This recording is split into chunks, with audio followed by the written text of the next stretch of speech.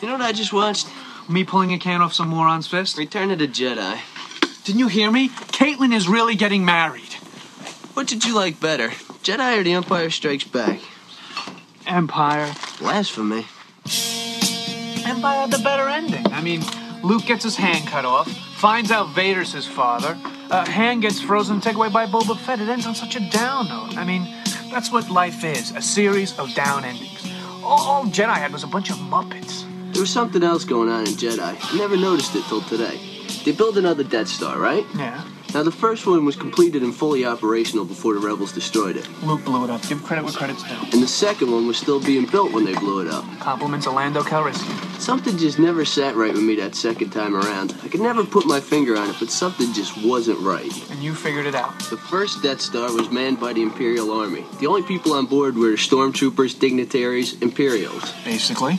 So when they blew it up, no problem. Evil's punished. And the second time around? The second time around, it wasn't even done being built yet. It was still under construction.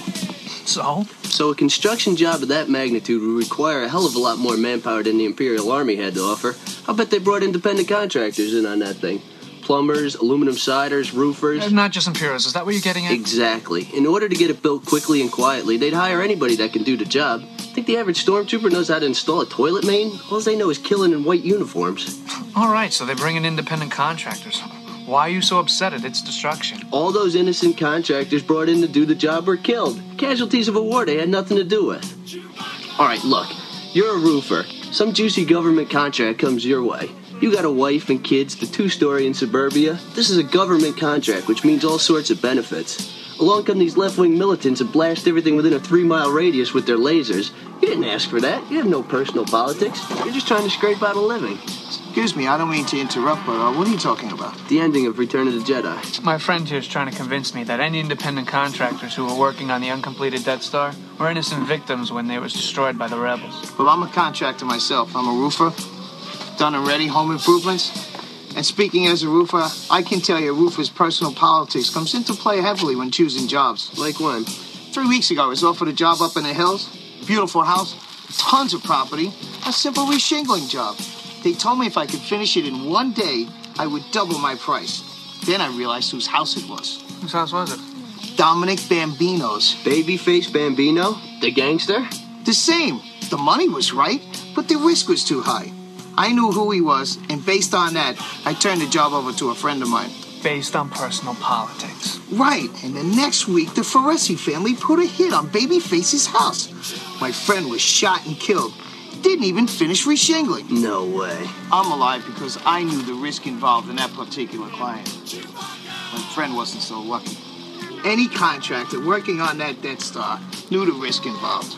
If they got killed, it's their own fault. A roofer listens to this, not his wallet.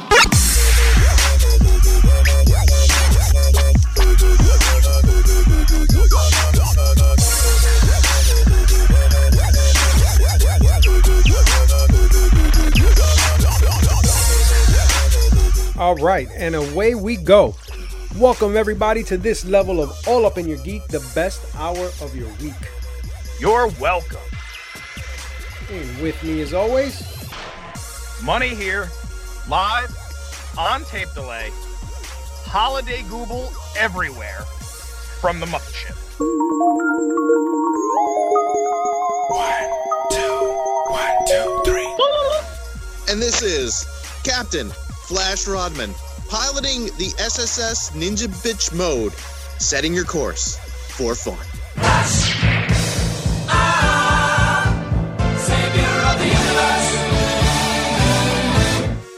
and this is Lou, aka Puerto Rican Judo, coming to you from the All Up in Your Geek studio. Hoping you all had a very, very Merry Christmas, and by the time you hear this, a Happy New Year too. And with that, let's geek up. Saddle up your horses.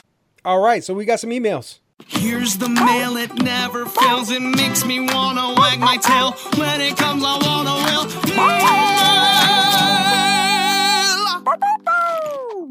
Emails, indeed. All right. Season's greetings, geeks. Hope you're all enjoying the holidays with your loved ones. I have two very simple questions. What's your favorite holiday movie? And what is your favorite holiday tradition? Thanks. Hashtag love the show. Hashtag geek up. Hashtag oh my god, you killed Kenny. Signed, Leisure Suit Harry. Wow. Whoa. A short one for once. Yeah. My favorite holiday movie. That's a damn good question. It's sort of a tie between two. I think A Christmas Story is probably my all-time favorite holiday movie. However, as I get older and it becomes more classic, Home Alone is making its way into the rotation of money holiday movies. I think earlier on what couldn't have been considered a classic, so it was A Christmas Story, and I still love A Christmas Story. I mean, every time that fucking thing is on, I'll watch it. But like I said, as Home Alone becomes older and grayer and more classic, I'm not sure anymore. What about you guys? Go ahead, Bob.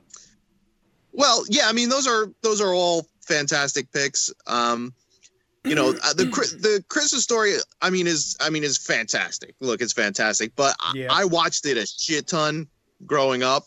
And I mean, if I'm flipping through channels, I might watch a little bit, but I'll be honest, I think I've seen it too many times. So I'm a little bit burnt down on it, But I definitely like the Christmas Vacation with Chevy Chase is fucking hilarious. I love watching that. And I watched that this year. And then I think the other one that started becoming a newer trend, and I'm kind of on board, is, and I did watch this year, was Die Hard. Is making Die Hard my new Christmas movie and tradition. That's one of my favorite action movies of all time, and I'm totally down with watching it on Christmas. It is kind of like a Christmas movie, so done. I figured that would be one of your answers. Did you see the new, I think it's a Nissan commercial, but there's a car for the Die Hard battery, yeah.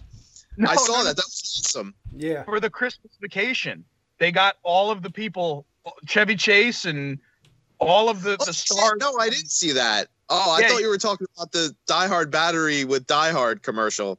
No. So you should Google it. It is. Okay. It's a Christmas Vacation. It's a car commercial. I'm guessing Nissan, although I only saw it once.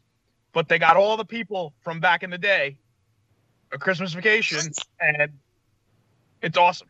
That's pretty cool. Oh shit! I'm definitely gonna watch that. Yeah. How about Not that any of them are recognizable. You're like, who the fuck is this guy? But right. The little boy in A Christmas Vacation. Although I don't think I saw Randy Quaid.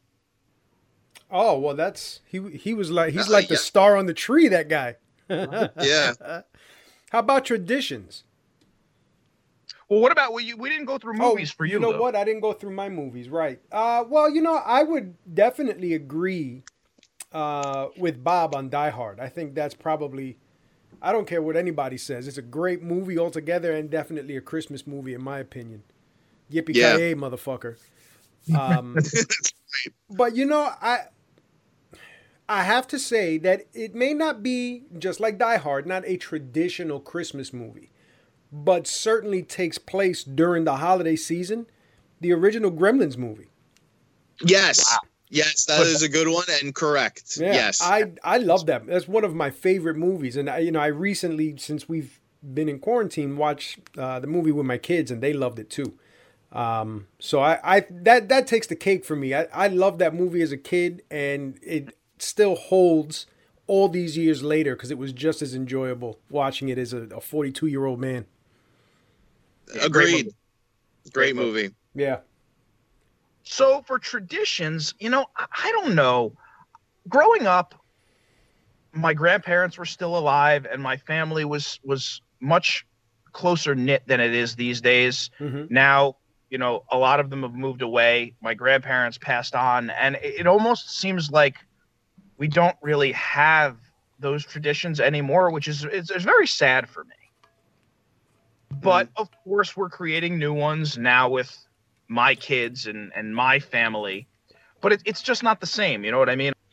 So I don't know. I'm going to almost have to take a pass with favorite Christmas tradition because we're sort of in the process of creating new ones, and the old ones, as sad as it is for me, are kind of dead and gone. Right. Well, for me, my great grandfather worked in Fulton Fish Market in New York, and every year for Christmas Eve he would make lobsters, and he did that for years, and we even have him on video. Like cutting the lobsters, getting them prepped, and he did that well into his 90s, and then my grandmother kind of took over, kind of making the lobsters. Then my mom kind of took over and kept that going. And then this year, my brother, with my nephew, they kind of drove up from Florida, and my brother kind of had my nephew cutting the lobsters. So that's sort of like a tradition that we've always kept, and we always kind of do every Christmas Eve. We have lobsters. So that's kind of one of the cool ones we've kept going. Oh, that's cool. My grandfather also owned a fish market when he was alive, way back, probably in the 60s. Mm-hmm. So fish was always a big part of our Christmas as well. But since he's passed on, nobody really picked that up, unfortunately. And I miss it. I miss it dearly. That sucks, dude. Was it different fish, or was it one type of fish that you would do just for the holiday season? No, so he would make this seafood salad. It was scungeel and octopus and scallop, everything you could think of. It was heaven, nice. Heaven in a bowl. It sounds like heaven in a bowl. You hit all the key words. Yeah. It was incredible. It was amazing. And one of my cousins this year took a shot at it. Mm-hmm. But again, I didn't get to experience that. He sent me the pictures, but I wasn't there for it. So right. Well, we split. Since we've been married, my wife and I kind of split Christmas Eve and Christmas Day, because her family celebrates Christmas Eve and mine always Christmas morning. So, one of the traditions that we had that she has that I just, I guess by marriage kind of fell into is, at midnight, everybody opens the gifts, we take turns, and there's, after you open the gifts, there's like I don't want to say a cocktail hour, but it's like dessert, because you have a late dinner and you open gifts, and then there's dessert. And my mother-in-law makes hot chocolate, but like from scratch, like Peruvian hot chocolate. And nice. It is absolutely delicious. So I think that's the one tradition that I kind of fell into that I really enjoy. And one that I've started with the kids is I don't remember if I started last year or the year before. I tried to make a traditional Puerto Rican dish for Christmas dinner every year. Nice. Yeah. Cool. And they helped me make it. Like, this year I did pastelillos, which is, if you ever had an empanada, it's that, except we fry it. So we have the same type of dough, and we put the filling in it, and we fold it and crunch it the same way, but we deep fry it.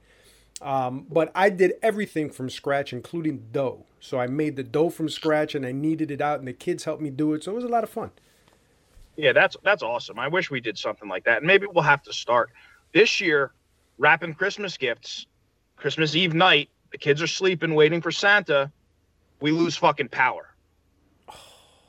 That sucks. Wrap probably, I don't know, I'm going to guess between all of us, between my wife and myself and all the kids, probably 40 gifts in the fucking pitch black. Oh, that sucks, miserable. Dude. Yeah, it was fucking. I can't believe that, man. That's just awful. It sucked a big fat dick. Well, I got a text message Christmas Eve in the maybe early evening, about 5-6 o'clock, and our great sponsor, the High Heel Gamer, texted me that she also, out in her neck of the woods, lost power while cooking Christmas Eve dinner. So she was not even able to continue prepping, or she was prepping as best as she could in the dark. And luckily, I want to say a few hours, after that text, they got the power back and they were able to finish it up. But it's good terrible. For them. We didn't get power back until 7 o'clock at night, Christmas night. Oh. So we were basically without power. We do the same thing. So we normally do Christmas Eve with my family, and then Christmas Day with my wife's family. Right. So, like I said, my dad was sick this year, so we didn't get to see him. Mm-hmm. And then Christmas morning, we wake up, we do the gifts. You know, we let the kids. Usually, my wife will take them to church. I don't do the whole religion thing. Mm-hmm. And then, at some point mid-afternoon, we normally head over to her parents' house, which is sort of what we did this year. Except I stayed back because we live in an area where we sort of live on the downslope of a hill. So we had all that snow the week before and it was all melting. Right. Christmas Day was like 75 fucking degrees. Yeah. And because we had no power, my sump pump in the basement wasn't pumping out the water. So we had 5 inches of water in our basement. Jesus on Christ. Top of no fucking electricity. It was really just a fucking miserable day. I mean, it was great. The Christmas itself, the kids, the family, all that was great. But just the circumstances surrounding Christmas this year were just like, really? Come on. No, Mother Nature had nothing better to do than fuck with me. You're right. So, no, I understand. It was last week? No, the week before Christmas. When we had the snowstorm, I lost fucking heat. I didn't have heat for like 4 days. So, listen, I'm chalking it up to 2020. That's it. There's nothing left. There's nothing else I can do. Yeah, we did the same thing. We were just like, what did we expect? Christmas in 2020, no electricity. Perfect end to a perfect year. You guys should start a new tradition now, and every year you should wrap all your gifts in the dark and just turn off the light. Right. Yeah, I can't find my mic. I'm busy that night. Oh, that's funny.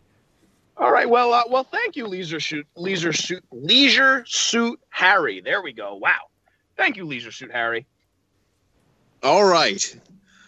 Well, gentlemen, that email was brought to you by the new novel from R.S. Stanker, To Conquer a Mountain, the exciting tale of one man's road to redemption, available now at Amazon.com.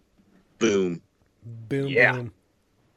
So one of the things I got for Christmas this year was my PlayStation 5, even though I got it about a week and a half before Christmas, and I had to unbox it and make sure I wasn't getting scammed and it worked and all that good shit. And what I've noticed since playing it is that I feel like we're going to have less hardware issues this time around because the thing is quiet as all fuck. I mean, it sort of goes through this rotation, and maybe like once every half an hour or hour that you're playing, you'll get maybe 8 to 10 seconds of you can hear spinning and whatnot. You can hear what's going on. But then after that, it's quiet as a fucking mouse, which we're not used to from Sony. And even more important than that, the thing doesn't generate any fucking heat. You know, everyone's bitching and moaning about how big it is. And it's true. It's fucking big. I'm not going to argue against that. Mm-hmm. But mine is sort of like in an entertainment center, so you don't really see it. Yeah. And it doesn't generate any heat. So you can put your hand next to it. You can feel a little bit of heat coming from it. But, you know, with their past iterations of this console, that fucking thing, I mean, you could cook your dinner on it. Right. Yeah. So I'm kind of wondering if maybe this time around, Sony, and I can't speak for Microsoft because I don't have a Series X, but maybe what they did was put more into the hardware to hopefully have less hardware issues, you know, put bigger fans or more higher quality fans in and, you know, keep the problems that were causing the last ones to overheat to a minimum. And I know you guys are definitely more active in the whole internet, Facebook scene than I am, considering that it's non-existent in my house. So what is the general consensus now? The thing's been out for what, about 7 weeks? And hardware-wise, have there been a lot of issues? You know, outside of that initial period where people were saying it was overheating and then some of it turned out not to be overheating, it was people being stupid and like vaping on the system and the fan was blowing the smoke up. You know, there were some reports of overheating. There were some reports of disk read errors for those systems that had the, you know, the drive for it. There was some memory issues. I know we discussed someone who used an external drive that wasn't licensed and it ended up, you know, bricking the system. Outside of those things, which were within, if I remember correctly, those were within the first week and a half, I've not heard anything else about either system. And were those issues fixed through a software update, or were those systems just crap? I think those might have just been defective systems. The one that bricked was bricked, and I don't know what the resolution to that one was. I hadn't heard about it after. I know that the owner of that system was a YouTuber, and he was working with Sony to try to get it fixed or replaced, but I don't know what the outcome was.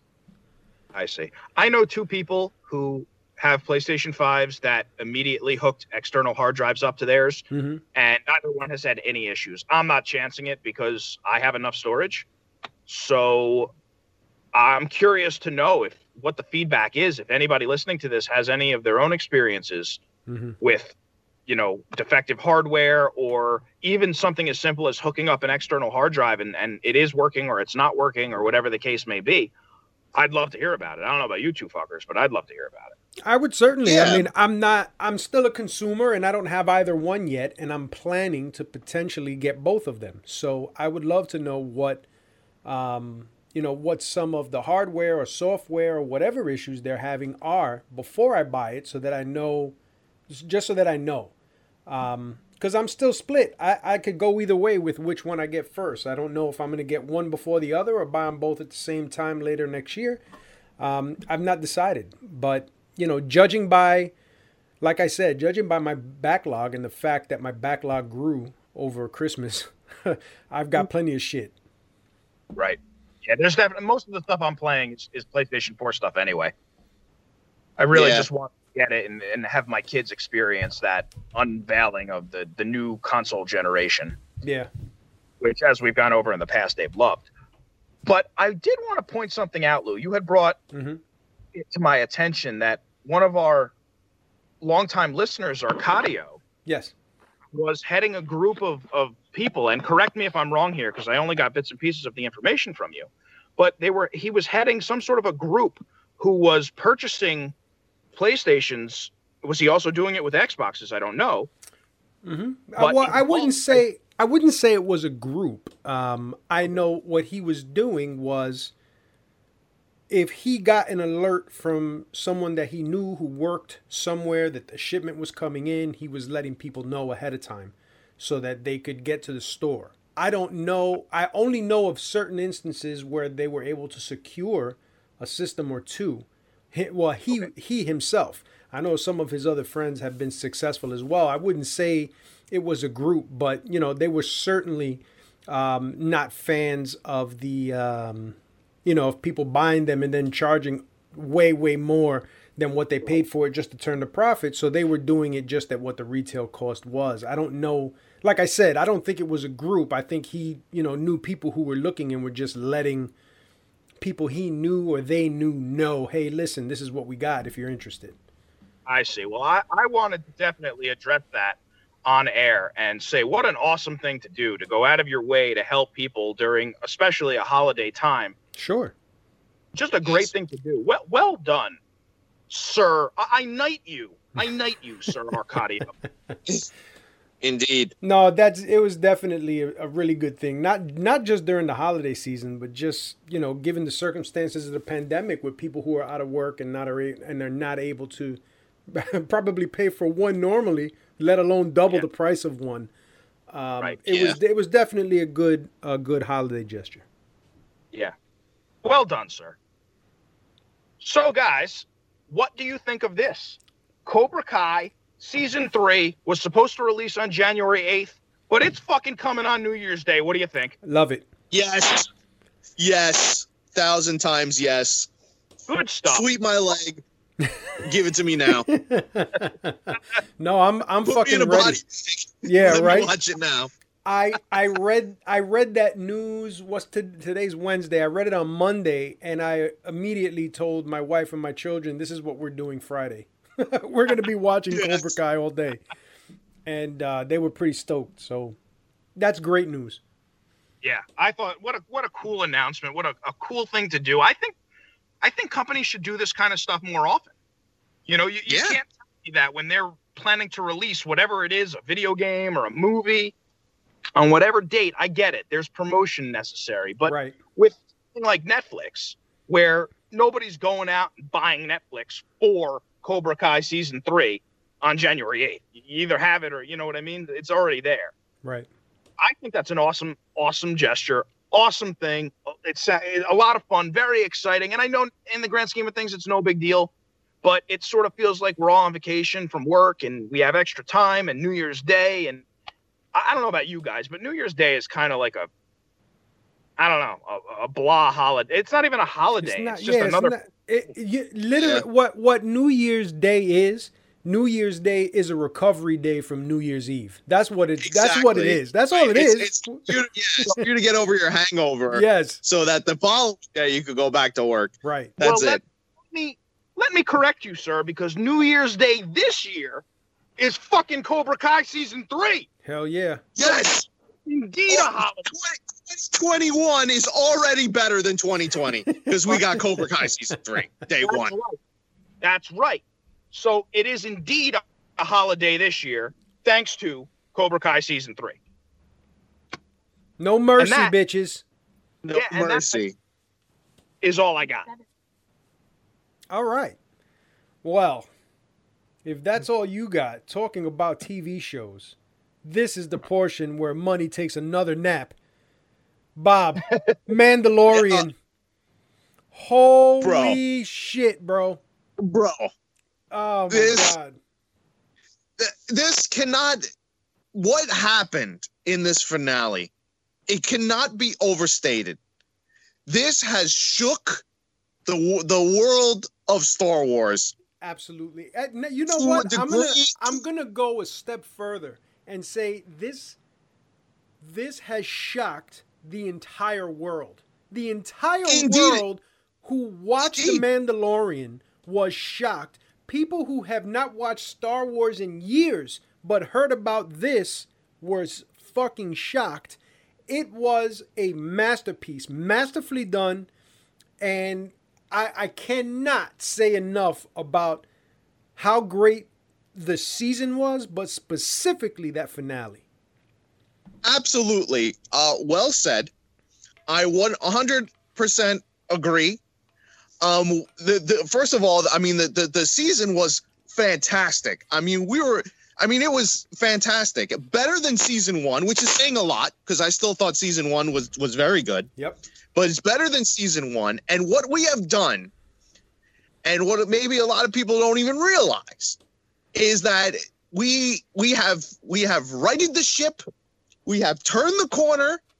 You know, you have to understand. I mean, Lou, I know you feel differently about the sequel trilogy, and that's cool. But I think for a lot of Star Wars fans, me included, fucking Star Wars was on life support. It was fucking on life support. And The Mandalorian came along, gave it a little bit of a jolt, and now season 2 has fucking resurrected this franchise. And now we are on the right course with Favreau and Filoni at the helm. We are now entering a fantastic new phase of Star Wars headed, and now the possibilities are endless. They're endless now, and what we're getting and what they've announced, I mean, really has the potential to be some of the best Star Wars we've ever had. And it all started with this show, with The Mandalorian, and it was epic. It was epic, and it will, as Vader said it will be a day long remembered. And really what this has done, you know, for the fans and for, you know, hardcore Star Wars fans like me, it was really, I mean, it was a dream come true. You know, I will say, as far as the most recent trilogy is concerned, that I enjoyed the movies, and I know that we had a lot of back and forth about it, you know, when, especially with the excuse me, when The Rise of Skywalker came out. After watching these 2 seasons of The Mandalorian, looking at their lineup, having already watched the Clone Wars animated series, and I just finished Rebels. Yes. There was definitely a lot of shit that was left on the table as far as what they could have done with those 3 movies. Yes. and I'm not even going to go through all of that because that's not really the basis of my of me saying this. As a Star Wars fan, I'm conceding that while I did enjoy the movies because they're Star Wars movies and I love the Star Wars universe, looking at what they did with characters like the Mandalorian, like Cara Dune, and even Mayfield, pales in those characters came to life in a way on a miniseries than 3 full motion movie or motion picture movies could capture the character of Rey. Absolutely. And I'm not against Rey. I like the character Rey, but they didn't do a good job of giving that character depth. And the depth that they gave just the 3 characters, to name a few, and just this one show is outstanding. It is outstanding, Lou, and you're 100% correct. And yeah, I want to back what your statement is that, you know, I wanted to like Rey.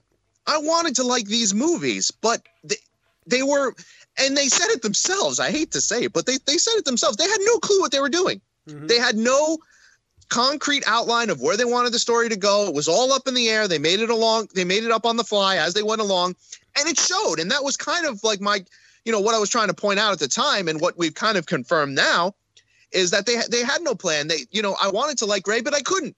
Because it was what they had for her, to me, didn't make any sense. It didn't add up. It was clumsy and lazy, and it had nothing to do that she was a woman. I want to stress that and I will point my finger exactly to the character of Ahsoka, who is now one of my favorite Star Wars characters of all time.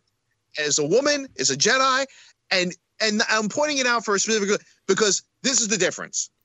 You have Rey on one hand, and you have Ahsoka on the one hand. One character who was poorly handled, and another character who was masterfully handled. Mm-hmm. And to me, that's the difference. And here's the thing. Not only was the character of Ahsoka so masterfully handled, it was handled in a way where an animated character is now not only in canon, but now getting their own series as a spin-off to this Mandalorian show. I mean, it's unbelievable. They don't need to make any more Star Wars movies right now, as far as I'm concerned. If they put all of this focus into Disney Plus and LucasArts or whatever the fuck it is that they're doing here, if they continue to produce this caliber of show with Obi-Wan and everything else that they've got lined up that we talked about 2 weeks ago, this is a recipe for success. It absolutely is. The quote a phrase, "This is the way." I'm totally down. Honestly, I've noticed myself more and more kind of leaning towards the TV, the long format, the episodic storytelling. I seem to, because you could really flush it out. You could really build up characters. You could really show depth. And now that we have these streaming services that are so readily available and easy to access and to kind of enjoy at your leisure, I am 100% down with, sticking to these shows. I don't really need any other, trilogies, because what we have right now is some of the best Star Wars we've ever had. And really, and that's why this finale was so huge. And I guess if you haven't seen it, I'm going to say spoiler. You should have seen it by now, motherfucker. Yeah. Mm-hmm. But I mean, to have, and the reason why we're making a big deal about it, D-Money, because I know you're falling asleep over there, is we had the return of Luke Skywalker in his prime Luke Skywalker made a fantastic appearance at the season finale of The Mandalorian, and what Filoni and Favreau did for Luke Skywalker in 5 minutes was more than the 3 fucking almost 3-hour movies of the sequel trilogy. Mm-hmm. It absolutely redeemed his whole fucking character. It rejuvenated the whole Star Wars fan base. It fulfilled one of hardcore old school Star Wars fans, wish and dream for years and years to see a fully trained Jedi Master, Luke Skywalker in his prime, kicking ass, being the hero that we always wanted him to be. It gave us that moment. And if you've seen any of the reaction or followed any of the coverage, as I have, you had grown men in tears. Yep. In tears watching this. I literally joke now. Yep. I literally saw a grown man watching this clip, and the minute he saw the green lightsaber, he was in tears. Absolute tears. He could not believe it. And it didn't even take me that long. The minute that they said, hey, an X-Wing is flying in, I was like, get the fuck out of here. There's no way. No fucking way.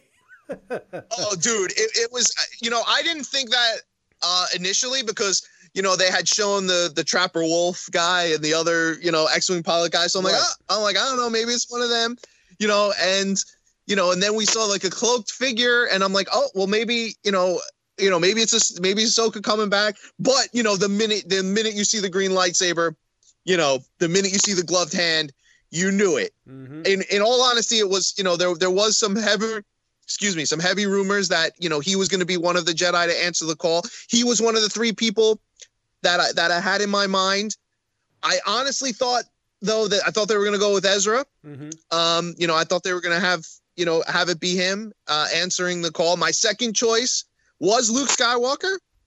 But I was like, I don't know, man. I don't know if they'll ever do that, but that was my second choice. And then I had my third wild card, which was like, Mace Windu, because there's a lot of talk about them bringing him back as well. So I thought, he was sort of the long shot, but I was sort of leaning towards Ezra because, he's another one of Dave Filoni's, characters from the animated series Rebels that, I think they will bring back because it's unresolved what happened with him. Mm-hmm. But yeah, I mean, when you see the gloved hand, the green lightsaber, we were like, oh shit is going down. I will be honest, as I was watching it early that Friday morning. Yeah. I did get misty.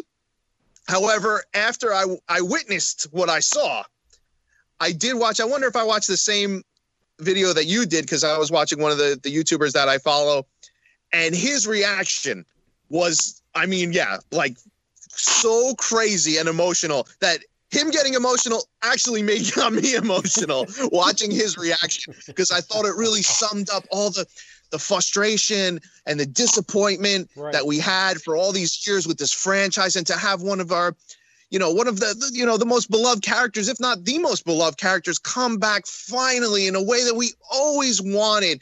To have that moment was, it was emotional, and seeing other people get emotional made me cry. And I will be honest, that made me cry.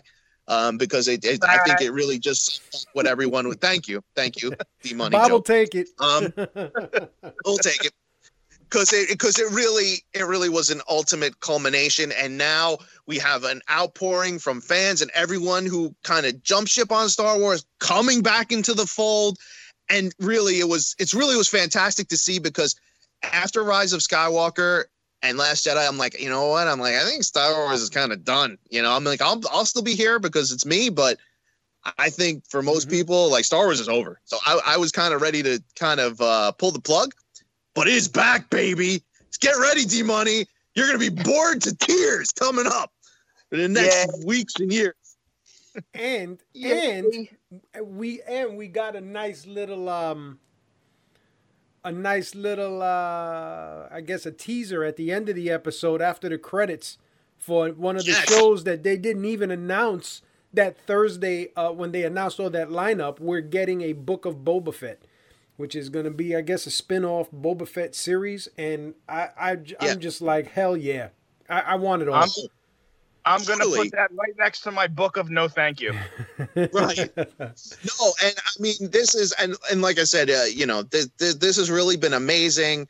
This has really been, I think, fantastic for the fans. He was another character who, was definitely in the films. If you only watch the films, is kind of a guy who didn't do much and kind of got punked. But, over the years, fans really loved him, and he got built up in expanded universe and comics and books and everything to where he became another fan favorite. And, that's somebody else who we always wanted to see in live action, treated, the proper way, kicking ass, and we got it. And now we're going to get, this, I think it's going to be a limited series of Boba Fett, but we're going to finally, get to see that, which, down. I mean, we're checking like every box, every fan wish list. Filoni and Favreau is like, check. And it is like amazing. I mean, you got no fucking complaints from me. Zero. Now, Bob, I do have a question that I've been waiting 2 weeks now to ask you. Yes. And I'm curious on your outtake on it, your opinion on it, because I found it interesting. So, Mando and Moff Gideon have this great epic fucking fight with Moff Gideon using the Darksaber and Mando using the Beskar staff, which I thought was fucking amazing. It was short, but it's exactly what it needed to be. So Absolutely. He beats Moff Gideon. He brings him in alive, and Lady Bo-Katan will not take the Darksaber from him, and it's revealed that she can't take it from him because it has to be won in battle, right? Right. Now, given, and this is another spoiler, given that in Rebels, yes, the Darksaber was given to her. What's the other Mandalorian's name? I'm sorry, Sabine, right? Sabine Wren. There was no battle. There was no nothing. She said, this is why I have it, so that I can give it to you. And she and Bo-Katan was like, okay. Yeah. So now, and that is 100% a good point. And I was absolutely thinking that at the time. And even though I don't do research, I did research on that because that is a burning question I had as well. So did I. Right now, there's no definitive answer. However, I did read a couple of theories, and one made the most sense to me, is that after she accepted the Darksaber from Sabine by not following the tradition of combat, if you look at the timeline of events, basically the Empire totally obliterates the Mandalorians and totally blows the shit out of Mandalore itself to the fact that it's a scorched wasteland. Right.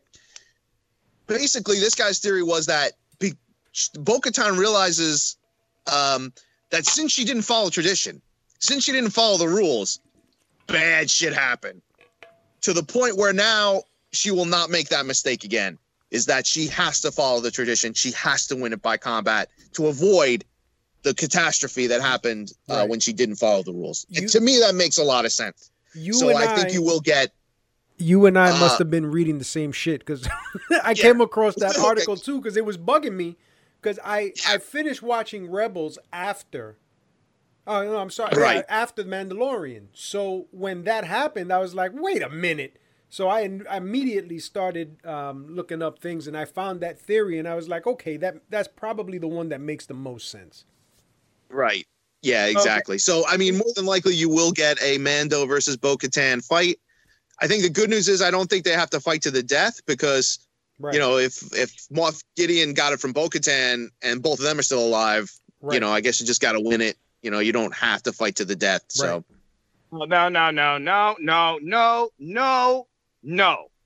What you two jerk-offs fail to realize is that when the Darksaber was gifted over without combat, it was Thursday the 16th. And when a Thursday falls on an even-numbered day and the moon is in waxing gibbous phase, the rules do not apply in the Star Wars universe. You're welcome. Wow. But which moon was that, though? It was the waxing gibbon phase of the moon. Which moon? The Mandalorian's third moon. What the fuck do you want from me? I don't create Star Wars. Mandalore doesn't have 3 moons, bitch. Are you sure about that, though? Now that it's a scorched wasteland, they gained 2 extra moons. Yeah, they probably have 6 now. Right. Oh, that's funny. You know what, man? I agree 100%, Bob. This was a great fucking season with a great end, and there's so much potential. Things to look forward to, like what's going to happen with the Darksaber. what's going to happen with Moff Gideon. Now we got Boba Fett splitting off. How is the training between Luke and Grogu going to work? And are they going to show that in The Mandalorian? Or are they now working towards a Luke Skywalker series where we see all of this stuff that happens? That leads to the most recent trilogy. I don't know. No, I don't know. Yeah, those are all good questions, and like I said, there's tons of possibilities, tons of different ways we can go. What I was texting you the other day, at somebody, another one, YouTuber that I follow, sort of proposed this idea, and to me, I thought it was amazing. Is that now with everything that they've done and everything that they've set up, you have the potential to kind of, if you want, transition into two of the greatest storylines in the expanded universe, now legends. One being the Thrawn trilogy. Okay, because look at where we left off with Rebels. Right. We got Thrawn in the outer regions with Ezra, and I don't know anyone who can now return. Okay. And he can return with Ezra, and if anyone who read the Thrawn trilogy know that Thrawn sort of had a rogue Jedi with him to sort of assist with battle meditations and all that stuff. So you could potentially have that be Ezra do that whole trilogy of books, and then which I think they're going to kind of lead up to with Ahsoka, I agree. The Republic heroes and the Mandalorian. They could all kind of come together to fight Thrawn. So that's one awesome storyline you can do. And another one you could also do is that the whole reason that you could have Thrawn return and want to prop up the Empire is that in the outer regions, he got a taste of the fucking Yuuzhan Vong, which is, an alien fucking race who are immune to the Force. Right. And they were so fucking dangerous that, shit went down and shit got real. So you could potentially go into that storyline as well. And those two were the best legend storylines around. And now you can, you don't have to do the same exact thing, cut or paste, but you can do variations on that. And I mean, those can be your new, trilogy of movies to me, which would be fucking amazing and fantastic. And you can bring back, all those expanding universe characters that we love that kind of got wiped out. You can bring them back or do, riffs on it. To me, I mean, this is an amazing time and the possibilities are really endless. So I'm really looking forward to what's to come. Agreed. Good for you guys. Yeah, really? I'm super excited. Like I'm so excited about the potential of all of this stuff happening that I have put together a list of Star Wars books to read. Because I've got a shit ton of them here, but I read them already. But I've not kept up with some of those series, so I want to make it a point to get the books now that revolve around this whole Thrawn thing. There's several, but I know that there's a trilogy of books to read first, and then the other ones are just kind of spin-offs, and one is like a prequel to how Thrawn came to power. So I want to kind of check those out, because most of the stuff I read is like Old Republic shit. Like with Darth Bane and the Rule of Two and stuff like that. And I love that storyline. Yeah, it was good stuff. Yeah. So, all right, moving on from Star Wars. We didn't get a chance to really discuss, and I don't want to spend a lot of time on it because it was a lot different than last year, but the Video Game Awards from a few weeks ago. Game of the Year was Last of Us 2. That it won over Animal Crossing, Ghost of Tsushima, Hades, Final Fantasy VII, I think, was in there, the remake, and then Last of Us Part 2. And Last of Us Part 2 kind of fucking clean house. They got best performance. Yeah, they got best performance. I think they got music too, best narrative. I'm looking through here real quick to see what else they won. They got at least 4 awards. Innovation. So, I mean, they did very well, and they ended up winning. Now, the whole presentation of the thing, I found it interesting, because, they operated under the same guise of everything else. No crowd. So there was not really an audience. It was just, the presenters of the awards and then anybody who was nominated on big screens behind them. And I kind of thought it went better. They had a few performances. Why are you laughing? Because they were bringing it via satellite. Yeah, they were bringing it. I thought it went better that way. It seemed to have a flow to it. The only thing that I didn't like is they didn't treat a lot of the awards with any type of favor. Like it was with certain ones they made a big deal about, but then there was a series in the middle of the show where they did like best role-playing game, best strategy game, best fighting game, and best audio. And they did them all together. And those are typically pretty big categories. So instead of doing it individually like they have in the past, it was like best audio, Last of Us 2, best role-playing game, Final Fantasy VII Remake, which is bullshit anyway.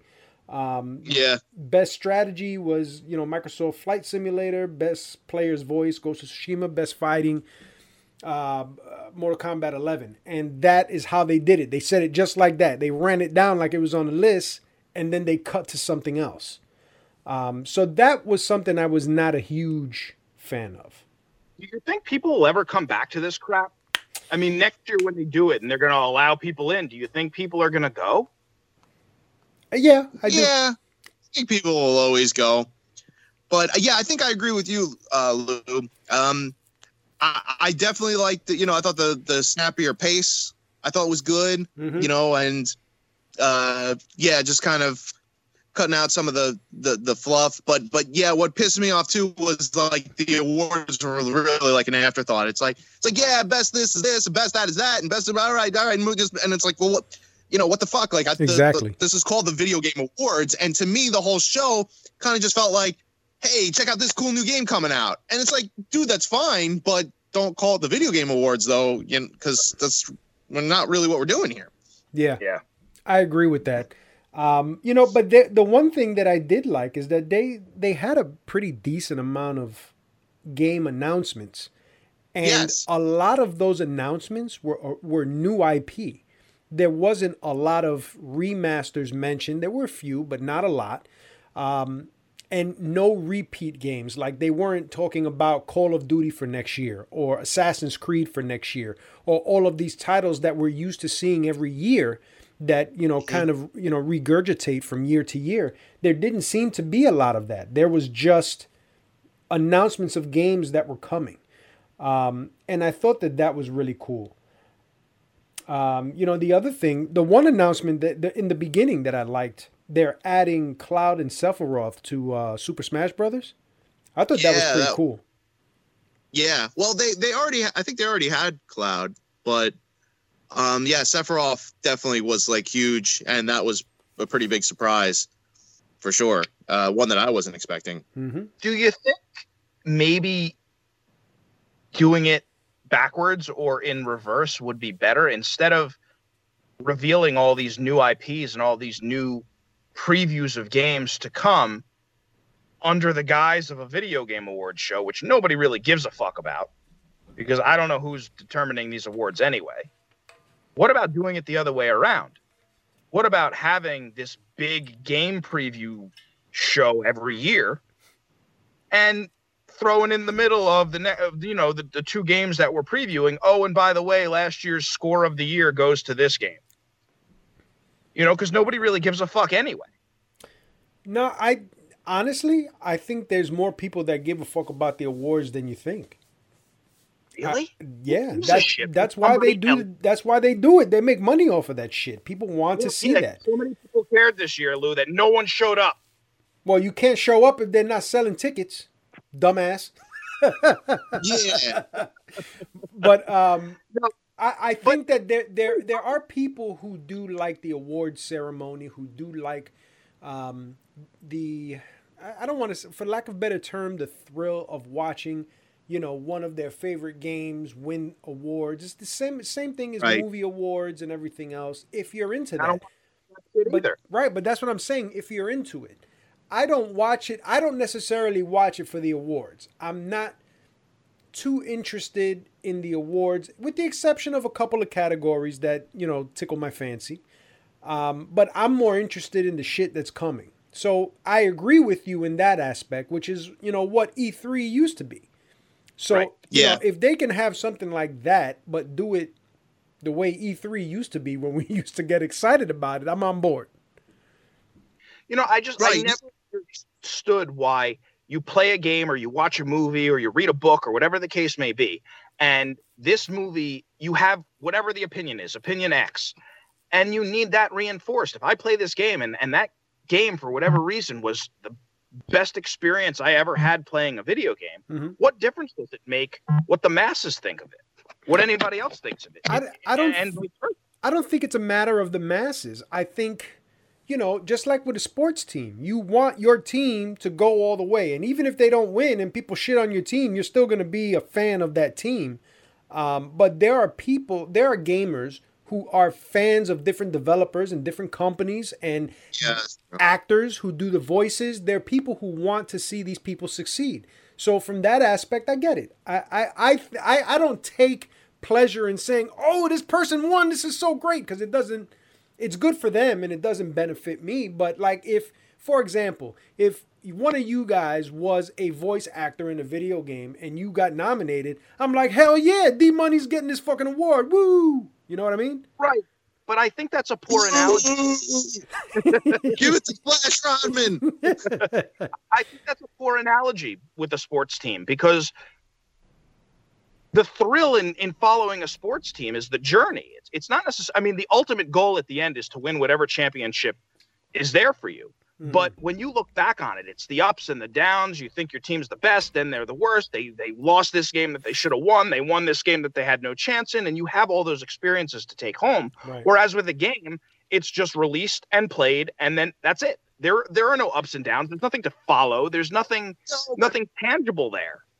No, I mean, you're right, but I think what Lou was kind of pointing at was that is that when you become, you know, when you're really into a game and you sort of, or a company, basically you're really like invested, and I think the video game awards show as sort of a way to kind of get you to watch the whole thing, because you're like, oh shit, you know, when if the game that I'm invested in, the game that I'm a big fan of, you know, I want to see it, you know, get that award. It sort of invests you in this shitty show and kind of forces you to watch to the end, because, you know, I want to see if it wins the award or not.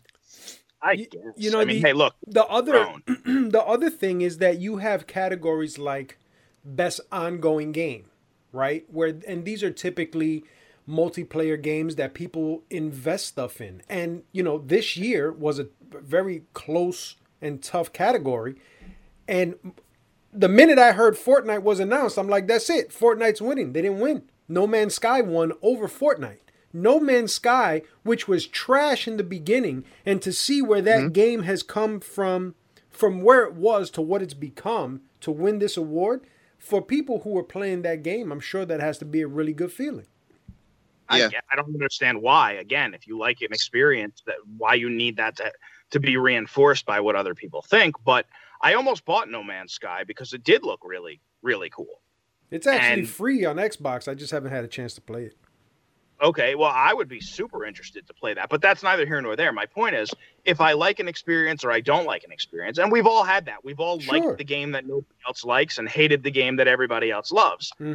I don't understand what somebody would get from knowing that a whole bunch of other panels or writers or whoever comes up with these awards agree with you, what that matters. I mean, it feels like a big ad.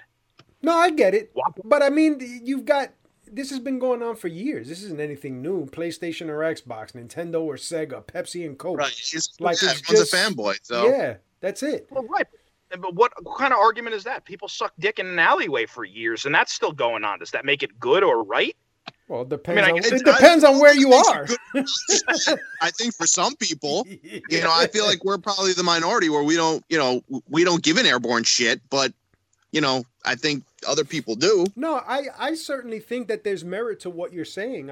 Because I agree with you. I'm not I'm not watching the awards to get that level of satisfaction. I just think it's cool that they're rewarding these people who make these games and tell these stories in a way where the fans can appreciate it too, because they're buying it, and that's a level of appreciation because they're buying it, but they're also being recognized because the awards are coming from people within the industry who do shit like we're doing, but at a higher level, who are reporters, who run podcasts, who work in the industry, and their peers are recognizing them. So it's more for the companies. Just tell me honestly that you were not stoked to find out best esports coach of the year. Tell me you weren't totally down for that. It's my favorite category. I would like to hear from somebody else, somebody who's not an asshole. Why they? There's nothing but assholes here, D-Money. Why they are invested in a video game award show or a movie award show or the Grammys or the Tonys or whatever the fuck else awards you watch or care about. What about the awards? What do the awards do for you? What about them is appealing to you? Once you've experienced content in any form, why you need to have that recognized on a larger scale to justify your position on it. So are you talking about the person watching? Yes, I'm talking about the person watching the award show. Why anyone would waste their time doing that? I'd love to hear it. I really would. I'm not being an asshole. I'm not crapping on anything. I don't get it. It's like superheroes. I'm not crapping on superheroes. I just don't get them. I don't understand it. I don't think it matters what explanation you get. You're not going to get it. But I want one. I want to hear why. I want to understand it. I'm trying to educate myself. I'm trying to put myself in that person's shoes and go, oh, okay, you know what? I could see that. If you can't understand that someone just wants to see something that they invested in win, I don't know how else to explain it to you. Like, that's really what it comes down to. It's either going to be because they have invested in a game and want to see it succeed, or they just want to see what new shit is coming out for the new year. Those are going to be the two reasons. Well, that makes sense. Seeing the new shit makes sense to me. Yeah, because it's a show. So part of the entertainment of the show, outside of the orchestra and stuff like that, is what's coming, what's in the works, what does Studio A have, what does Studio B have. What's developer X doing? And, those are the things that people are looking for also. So I don't think it's so much about the award. I think it's cool to watch people who make games win awards and get nominated for awards, because for so many years, video games were just scoffed at and laughed at like, oh, you play video games? Ha, you're an asshole. And, It's become such You're an asshole. Say it again? I said, and they were right. You are an asshole. Well, yeah, I don't give a shit about being an asshole. I know I'm an asshole. I'm just saying video games in general have been scoffed at for so long. And now that it's recognized in, this form of art and storytelling that it is, it's good to see these people making these games and winning these awards.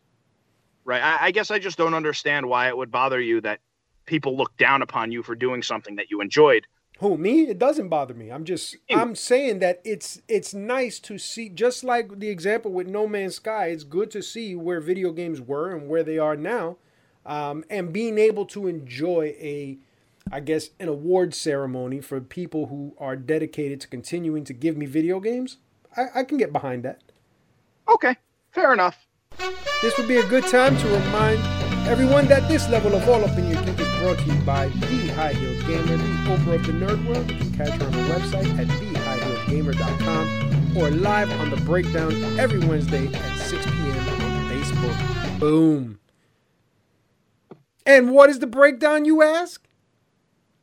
No, you didn't ask? No, I didn't ask. I'm going to tell you anyway. It's a broad look at all things comic hero and villain-related news, interviews of actors, writers, and artists of your favorite comic book paraphernalia. Boom, boom. That's all I got, see? Oh, all right. What time is it, Bob? Oh, it's time to name that game. Yeah. Are you ready? I'm ready. I'm ready to get the right answer and then get overruled. Yes. Okay. Streets of Rage. Good. All right. Correct. Game over. No. All right. This game is a side-scrolling action platformer developed by Rare and published by Milton Bradley Company for the Nintendo Entertainment System. It was released in North America in 1990. The plot is as follows. It is the year 2999. Earth is under siege by aliens from the planet Drakon. Using time travel technology, they sent armies to 4 periods in human history with the intention of altering humankind. The player assumes the role of the adventurer who has until January 1st, 3000 AD to vanquish the enemy, or else he will self-destruct along with the time machine. The game features oblique graphics to simulate 3D terrain. Your character can jump, punch, and use period weapons. The after-mentioned year 3000 deadline is in effect in the game. 1 day in present time transpires to 6 seconds, meaning the player has 36 minutes and 30 seconds of gameplay to complete the game, or the game is lost. Gentlemen, name that game. Wow. So you said 1990, and did you say a console? NES. Yes. NES? Yeah. I had moved on from my NES by 1990. I had definitely moved on, so I'm not sure that it was just for the NES, right, Bob? That is right. Yeah, I don't know, Lou. I was out of the NES game by 1990. It sounds like a game that I played. I'm sorry, Bob. Did you say that you had a time limit to complete the game? Yeah. Wow. And it was a side-scrolling also, you said? Yes. Side-scrolling action platformer game developed by Rare. Wow. Well, that is Rare indeed. Yeah, I'm a Rare fan. I don't know. I don't remember the developers of the game, because when I was gaming on my NES, I never really, other than the main, Capcom and fucking Nintendo, I didn't really look at that shit. I just wanted to try a game and that's it. There are, I don't even know. Shit. The only thing that tips me off here is the time limit. Yeah, that doesn't sound familiar to me at all. But see, that's the one thing that does sound familiar, because the minute he said that, the first thing that popped into my head was Time Lords, but I don't remember if that was a Rare game, and I certainly don't know if it was a Milton Bradley game. I only know Milton Bradley from board games. Yeah, right. Exactly. Well, Lou. I mean, so this Time Lords game you speak of. You had a time limit, so you would press start, you would enter the game. It was a side-scrolling beat 'em up or action platform, whatever the fuck you said, and so you had a timer to beat the entire game.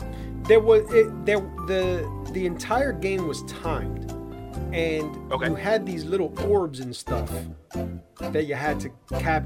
I don't remember if extended time or not, but I remember like red orbs or blue orbs. Some shit like that. Listen, this is 1990.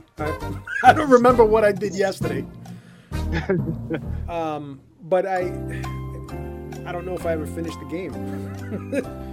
But you know what? I have no answer, because like I said, I didn't have a Nintendo anymore in 1990. So I am going to do something that we don't do much of on this show, Lou. I am going to wholeheartedly and fully support your answer.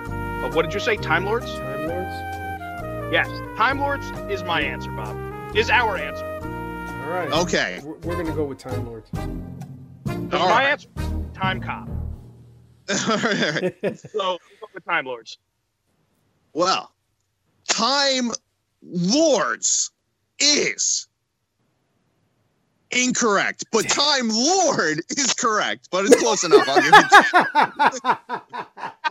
to you. That's funny. Yeah. No, see, with the S, it's a completely different game. Right, totally different game. Well done, Lou. Well done.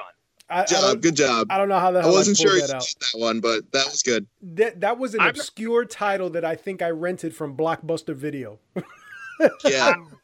Yeah, I don't think I've ever heard of that game. So 100% of that credit goes to you, my friend. Nice. Good job. I got money credit. That never happens. Right. Money credit. And at the end of our trip today, you can cash it in for little plastic garbage toys. 3,000 money credits will get you a plastic ring. Can I get one of those? Dracula fangs. Yeah. Can I get one of those the paratroopers with the parachute on his back? Yeah, the rubber ball. 5,000 money points for the parachute. Yeah. Oh, that's funny. All right. Well, and wait. Yep. If you save up 85 billion money points, you can get a PlayStation 5. Yes. No, that's never going to happen. Oh, man. All right. Well, we've reached the end of this level of All Up in Your Geek. Remember to keep your emails coming to allupinyourgeek@gmail.com. Follow us on all forms of social media at All Up in Your Geek. And in closing, geek up. Yeah. Yeah.